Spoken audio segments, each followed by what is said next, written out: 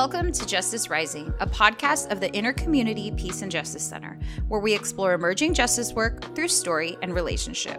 I'm your host, Cecilia Flores, and for this episode, we close out the month of November reflecting on Black Catholic History Month with my good friend, Rudy Dehaney. Rudy and I recently had the opportunity to address the entire United States Conference of Catholic Bishops on the topic of cultural diversity, representation, and walking with young Catholics. During our conversation, Rudy shares his reflections on being Black and Catholic, the role music plays in spirituality and historical memory, and why representation in the church is so important. Open your hearts for this conversation. It was honest, joyful, challenging, and soul-filling, all at the same time.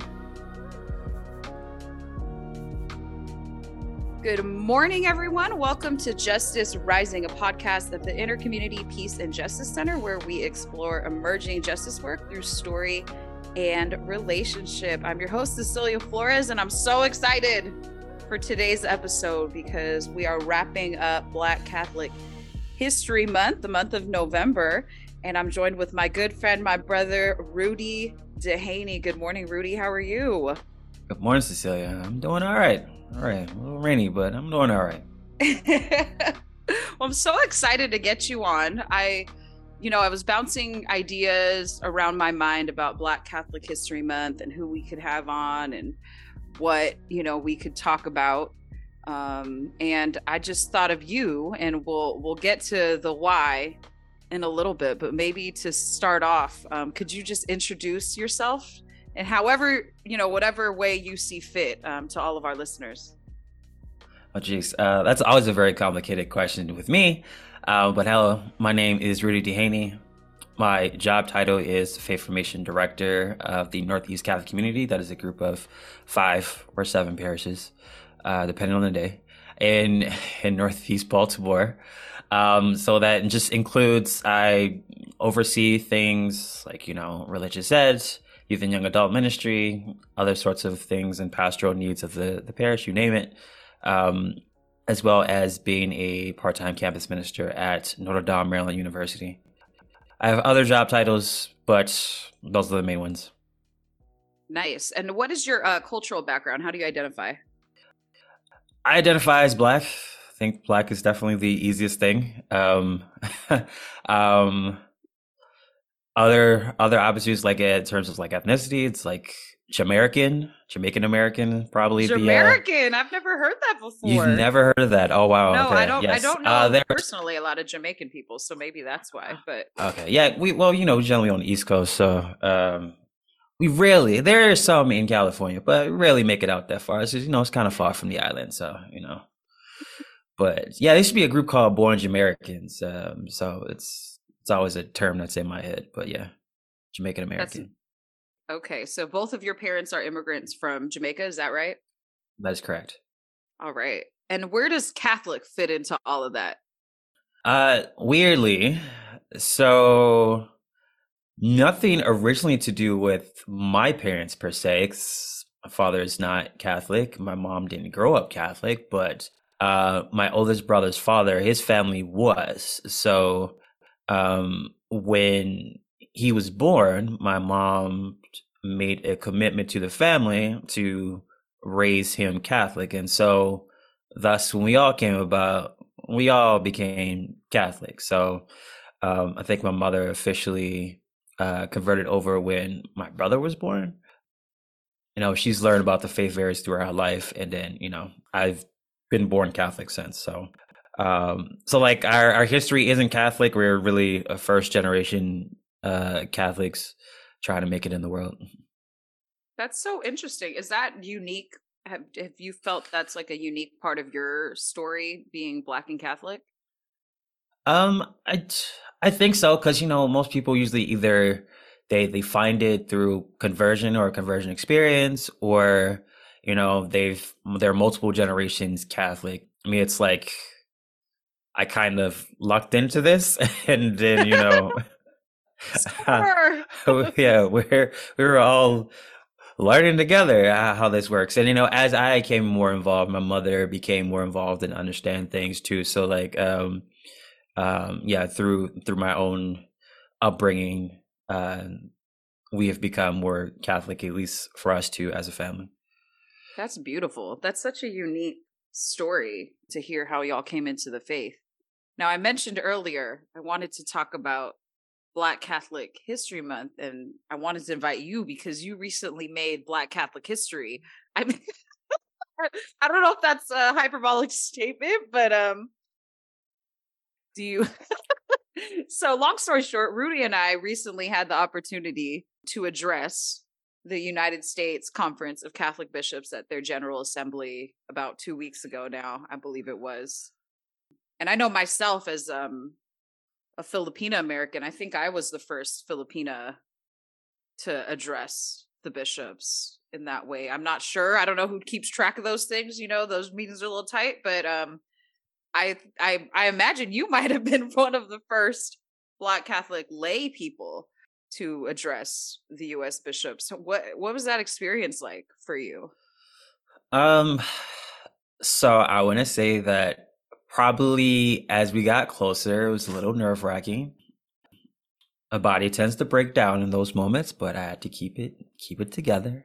I had to, overcome those particular moments, and I instantly felt better once it was over. But like once we were there, once we were in the room, once I had some tea, like I felt ready. Like, all right, this is tight. We've got it together. We're gonna get them. Like, because what we had was pretty good. So I think in other circumstances, like maybe it would have been more. What's the word I'm looking for?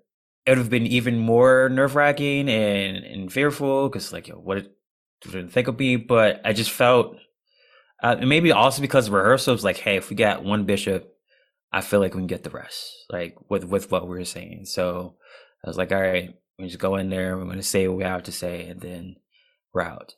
So I think it went surprisingly well, like even better than I thought.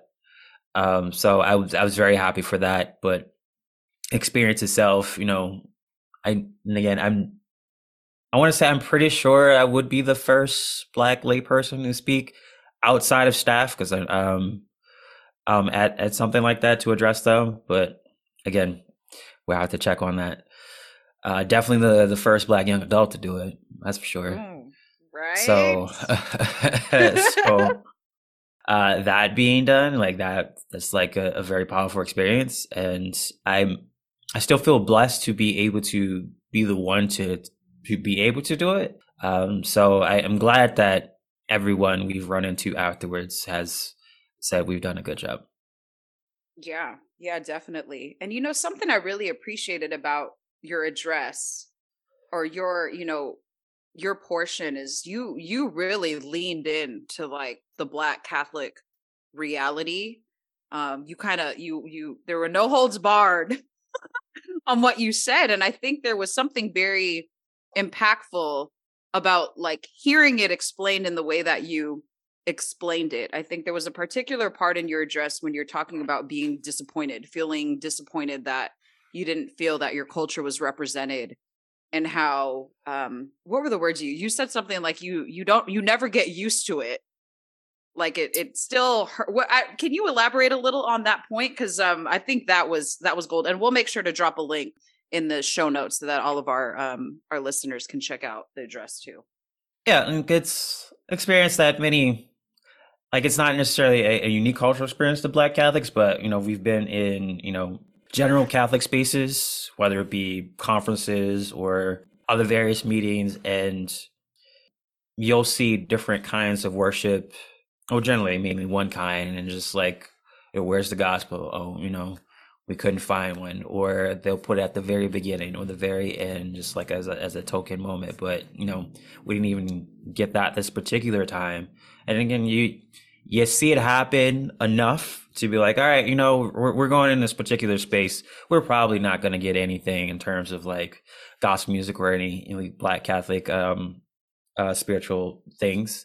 So, it is what it is. But, just talking to always people, it is a sticking point. It is something that kind of hurts for a lot of people. It's like, hey, is our style of worship not, as good as others? Is it not, Mm. able to be heard as others? Because, it's something special to us. So we want it to not only just be heard in, our own Black Catholic churches, which most actually Black Catholics aren't able to worship in. So we want to hear it in, integrated spaces. So like people can enjoy those kind of things. So, being able to see it and hear it in a multicultural space is important. And especially at Journey Together, which, part of the process was, to be a multicultural, to have different representations of different cultures and ethnicities. And to not feel like that was done in the right sense. I'm not saying like they did try, but it didn't feel like it was authentic to us when we heard it. So and there are some other things that kind of got us to, and I won't go into that. But like at the end of the day, we're just like, man, we were really like, man, we'd expected better. We'd hoped for better, and we didn't get that. And again, it's just one of those other moments that we didn't see or we didn't hear what we expected to hear or hoped to hear to lift us up in that same way. So it was a disappointing time, and we lamented, and thank goodness you were there. If you listen to what we said, you became then the catalyst for something special to happen where we were able to sing some of those songs that we were singing or were used to. And that felt good. So, and at the moment, especially after what was supposed to be a, Black Catholic sponsored mass, we didn't get what even an inkling of we expected to see. So it was tough.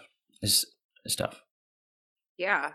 Well, something I'm thinking as you talk about that experience, I feel like that type of hardship and that type of perhaps disappointment, a lot of people might decide to walk away, right? Like they might see that happen, and not just one time, because that's what you're naming, right? Like this isn't a one-time exclusive experience. This isn't even exclusive, right, to the Black community in the church, right? Like a lot of different culture groups feel this disappointment of not feeling that your style of worship is good enough for whatever mainstream quote unquote Catholicism is, or feeling like, it's a tokenism type moment where here's your song, there you go, let's clap it up, good for y'all, right? But a lot of people would choose, and I mean, I say this from personal experience because I have a lot of friends who have walked away because of those type of issues. What makes you keep pushing forward? Because I think that says something, right? It's a testament to your faith, but it's also like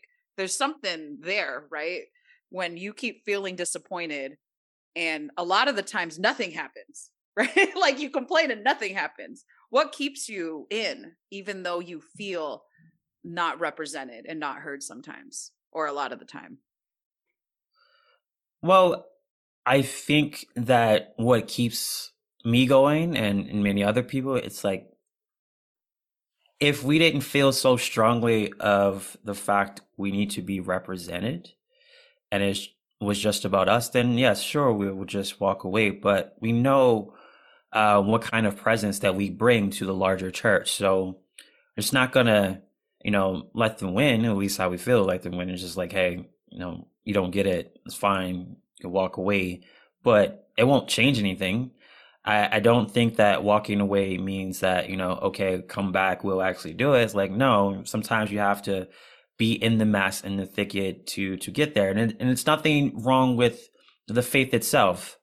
It's sometimes the people who are imperfect. So you have to be in the mess with the other people in their imperfection to help fix it. You can't be a part of fixing it if you're not together with the process. And I think about the work that I guess often that MLK did, and it's very easy for him to kind of walk away from a lot of experiences, a lot of things he was doing in terms of integration. Like, hey, if we just have our own thing, or if we do our own thing, as other people were kind of touting at the time, that's fine. But no, we need to be a part of of this whole civil process because we are America too. And as I feel, it's like we are Catholic too. We are part of the church too. So I won't go away. So you won't see me. I'll be in your face saying this the whole time. And you'll have to deal with me. I'm a persistent widow, right? That's so good. That's so good. I mean, I think, just reflecting on, the process we did with journeying together and really just living alongside of all the folks that we've had the blessing to kind of become family with throughout this process.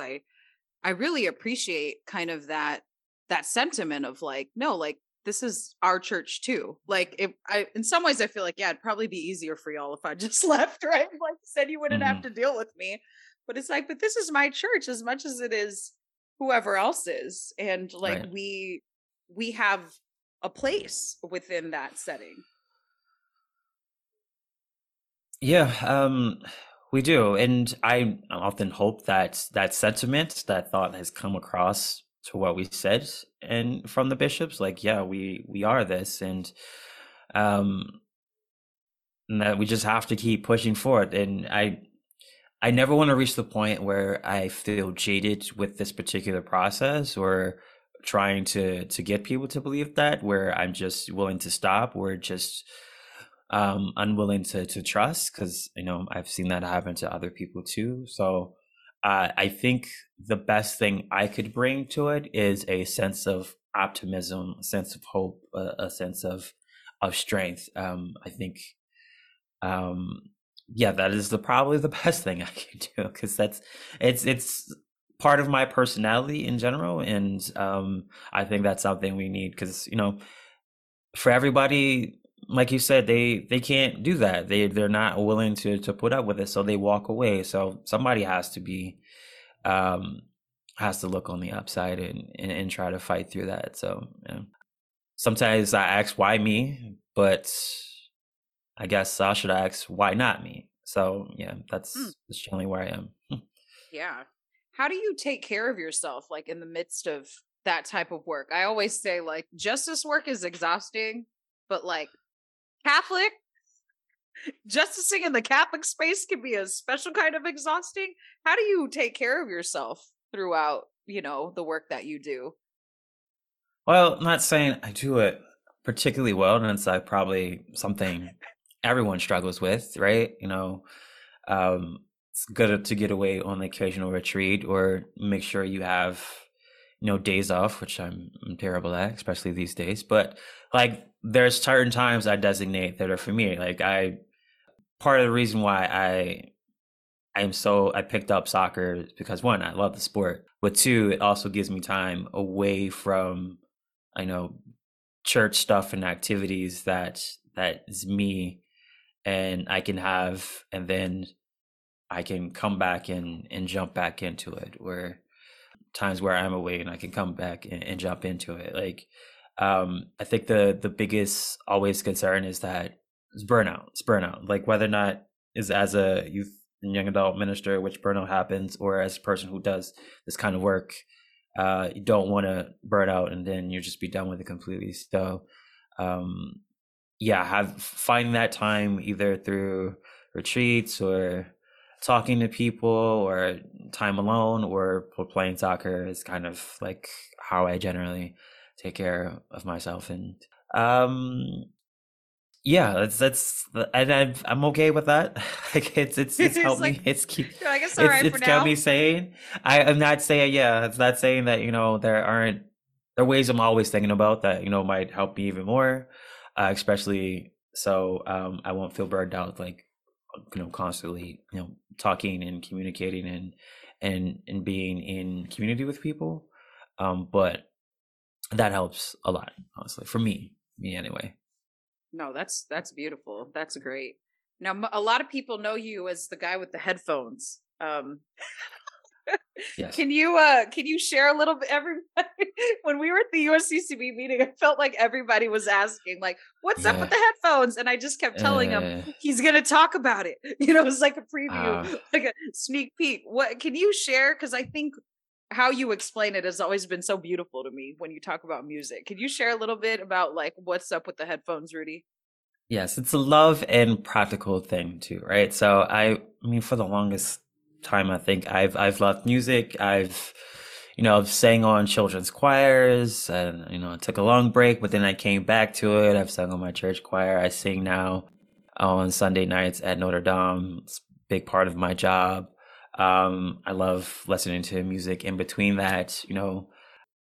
I don't drive, so I walk a lot of places. So like nature is fine, but I like my headphones on, listening to my favorite songs or new stuff, and yeah, and I love singing. Like I'll have a song for everything, so it always pays to always be listening to music, and to have that song or tune in your head. So knowing that I'm always going places, I make sure I have my headphones on, right?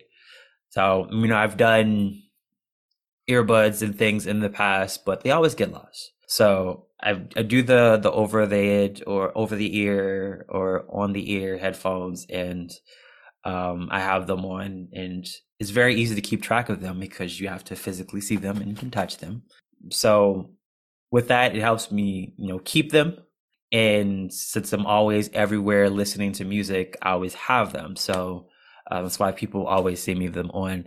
And then it comes to the point where I don't forget to take them on. Like it just feels like an accessory to me, and it's just there. And it's become so much a part of me. Like, yeah, like people are just so used to seeing me with headphones on. So when I don't have them on, or I try to take them off, people are like, "Where are your headphones?" I'm like, they're in my bag. They're in my bag. Don't worry, they haven't gone anywhere.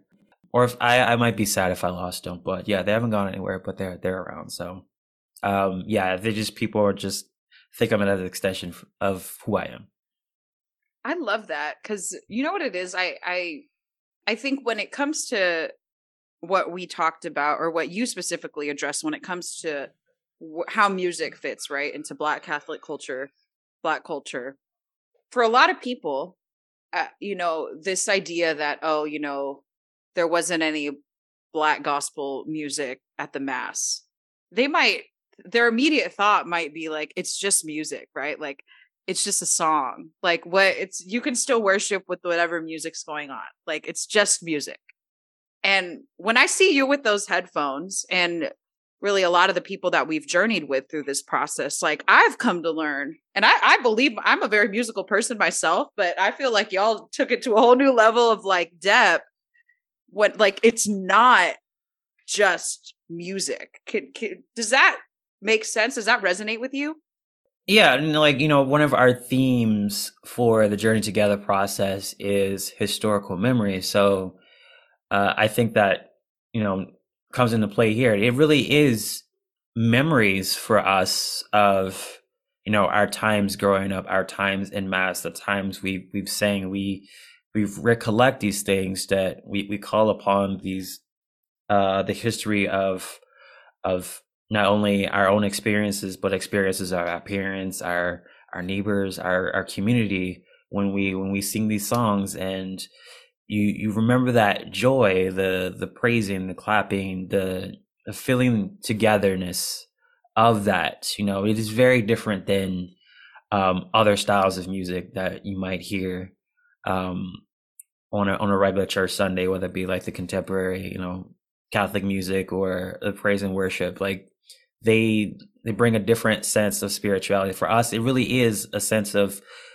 joy and a communal sense, the call and response kind of thing. So it's participatory. Like I think is probably the biggest thing. Not just singing, but like we're going back and forth, and we're doing different parts. It almost is Catholic in a way. It's like when we split it up to different parts, so one bread, one body kind of thing. Like it all sounds good collectively. And it's funny, like we practice, whether you're an alto, a soprano, or a tenor or bass, you knew what your parts were for the different parts of the song. And we were practicing that like in the hotel lobby area. And then when it all came together, it just sounds good because, you knew what parts you kind of fit in or what makes sense. And, so you kind of bring that same thought process to, our own faith and what we do. And just like, and it's also good is that we not only share it with, fellow Black Catholics, but like gospel music is sung in, Baptist church, AME church, a Methodist church. It's sung everywhere. You hear it on the radio. It's like, it is Black culture. So it's a sharing of Black culture. And then when you do it in a Catholic, community, like you bring that there too. So it's Catholic, it's Black, you put it together. It gives us a sense of wholeness. Like, and I think that was also trying to give that a sense too. It's like, hey, I am Black and I am Catholic, as Sister Thea Bowman talked to the bishops about what that means. So, like, I think that doing that in the Mass, it's kind of puts that Black and Catholic sense together. I love that. I love that you mentioned Sister Thea Bowman, because I feel like as we were prepping for our little address, everybody was channeling and invoking her intercession for us. Who are some of your Black Catholic superheroes, if you will, whether they're, ancestors already or even current people, that you really love and appreciate? Let's see. Well, I always have to start because I'm in Baltimore. Mother Mary Lang. She's, she's blessed. We're always praying for her canonization. She and the Oblate Sisters have always been a big part of what we do here in Baltimore. Her starting the school for free people of color, and then going on to start the Oblate Sisters of Providence, and has always been something I look up to and appreciate. Actually, like learning more about Sister Thea Bowman and what she said, and I just think her smile, her radiance, what she had to say has just always been like, she's not only authentic in what she is, but she brings something uniquely joyful to the church. So I'm thankful for her. I also always love to big up my big brother, Ansel Augustine, down in New Orleans. Yes. I would not be doing any of this stuff if it wasn't for him introducing me, giving me the ropes, letting me know how things are, giving me advice when I need it. Like, generally, he's the person I can come to for anything. And, he'll definitely steer me in the right direction or, provide me with opportunities. So I think those are probably the big three. Look at that. That's a good big three. Shout out to Dr. Ansel paving the way, right? Like, talk about a saint in the making. I don't know if that's the proper term to use, but like, man, he's paved the way. He's really paved the way. So, well, that's great. I'm wondering, just to finish us off here, for folks who are wondering, how they can engage better or things they should read, people they should research, if they're trying to look into, Black Catholic culture.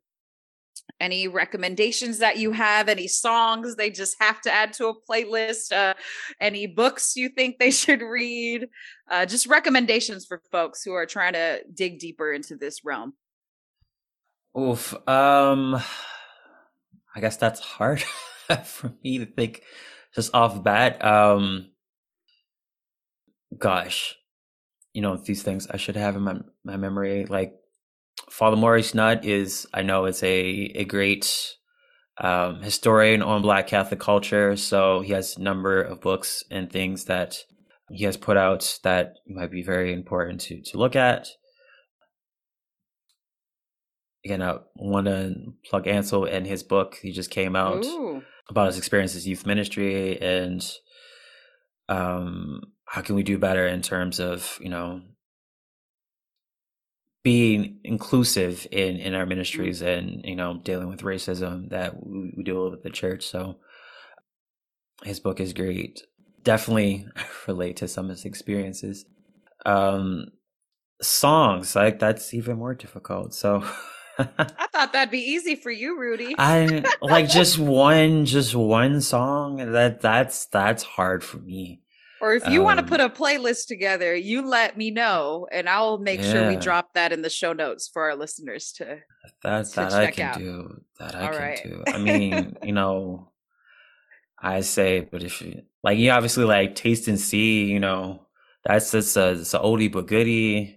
I don't know. It's just like so many songs I just even think about like that have so much memories to me. I wouldn't say it's necessarily like Black and Catholic, but like just songs like, hey, these are songs you might want to know.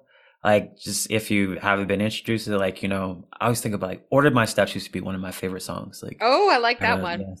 Yes, like I just absolutely loved Order My Steps back in the day. Like when it comes time for we used to also do this thing in our church after the gospel was read, we used to sing the song Praise Him. So I don't know if I want to sing it for you, but it was great. I mean, I'm all for it, Rudy. And it's just very simple. Praise Him, praise Him, praise Him, praise Him, Jesus, blessed Savior, He's worthy to be praised. From the rising of the sun until the going down of the sea. He's worthy, Jesus is worthy, He's worthy to be praised. Praise Him, praise Him, praise Him, praise Him, Jesus, blessed Savior, He's worthy to be praised. So we should always sing that after the gospel. It's just like part of our experiences. And our former church musician who kind of started that, he passed away, got into a really bad car accident a few years ago. Like when I think about that song and a number of many, like Center of My Joy is probably another one I think about when it comes to like those core historical experiences of mine. I'm a huge fan of Kirk Franklin. I was like, hey, if you don't know any Kirk Franklin music, go look at some Kirk Franklin. All right, obviously we grew up with Kirk Franklin, especially from the Stomp days, but which I look back, I was like, what is that? What's that kind of corny? But it was definitely interesting, different style. Like I actually got to see him in person. Like it's crazy experience, right? So I went with James, we went to go see Kirk Franklin, and near the end of the concert, he like gets out into like the seats, like the audience, and he has Kirk Franklin. Not James. Okay. No, that's James. Yeah. No, not James, right? James Conway, everybody. He gets out into Kirk, like he gets out into the audience and he like stands up on the seats and he's like going like from one side to the others, like from left to right. And what aisle does he get out into? Ours. So we had to hold Kirk Franklin up as he came from one side to the other. I was like, this is crazy. But just a great experience. Just being there and hearing again a lot of the music that grew up on. You just knew the songs. Like, he could turn over to the crowd, and he definitely did. And we was just singing along with him, and it was just, it was just great, just great. I love me some Hezekiah Walker too.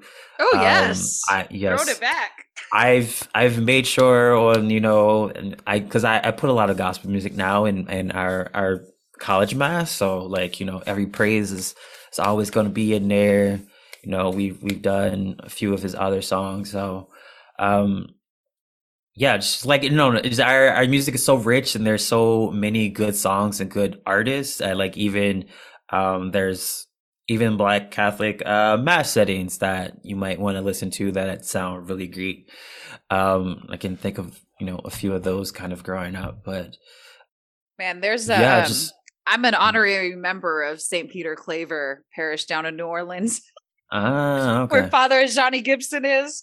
When he sings the Behold the Lamb of God, I mean, take me to church, y'all. Shout out to Father Johnny, because it's like, it really is a whole different type of experience. I mean, that's literally like, I go to mass, but then I watch St. Peter Claver because, I'm just trying to get my gospel on. Right. I feel like I've been adopted. But it's something, about what you're saying. Like, there's a participatory spirit when it comes to gospel music that I think, the church could learn a lot. Church, big C, wider church, right? From the way that you all engage in worship. I think is just such a beautiful thing. So I want to make one point. I think that's important since we're talking about Black Catholic spirituality and social justice, that I think the reason why Black Catholic spirituality and especially gospel lends itself well to me is because when I hear it, when I feel it, it makes me want to go out and do something. Yeah. Like, now I can go out there and live the way God wants me to make the change, to make those efforts, because like, I feel like I've been given the energy of the Spirit to move out. It's not internal necessarily. I feel it. It it radiates externally. And so I feel definitely like gospel music lends itself. Like, it's not like I don't like other music, and I do. Like, I know a ton of different kinds of music, but like, hey, when I'm ready to go out and go do something, like, we about to put in some work, we're about to make a statement, make some changes, like, that's what I listen to, like, or that's what I need to hear, because it very much lends itself to that. That's beautiful. I'm looking forward to the playlist you're gonna make so we can plug it with our listeners. Rudy, thank you so much for sharing your heart and your stories and just the person that you are with us here on the podcast, and really with the whole world, because you're doing amazing things, and I just the light that you're shining is bright, and I wish you all the best for all the endeavors that you have. I appreciate it. I'm very thankful for the prayers, and thank you for having me on. The Inner Community Peace and Justice Center is sponsored by 24 Catholic religious congregations. Grounded in the charisms of our sponsoring congregations and Catholic social teaching, we build community to act for systemic change in our church and world. Thank you for joining us for this episode. Any notes or references from the interview can be found on our website at ipjc.org/Justice Rising. You can follow IPJC's work on Instagram at IPJC Seattle. If you like this episode, please consider donating to support our work at ipjc.org, as well as hitting the subscribe button to follow along wherever you get your podcasts.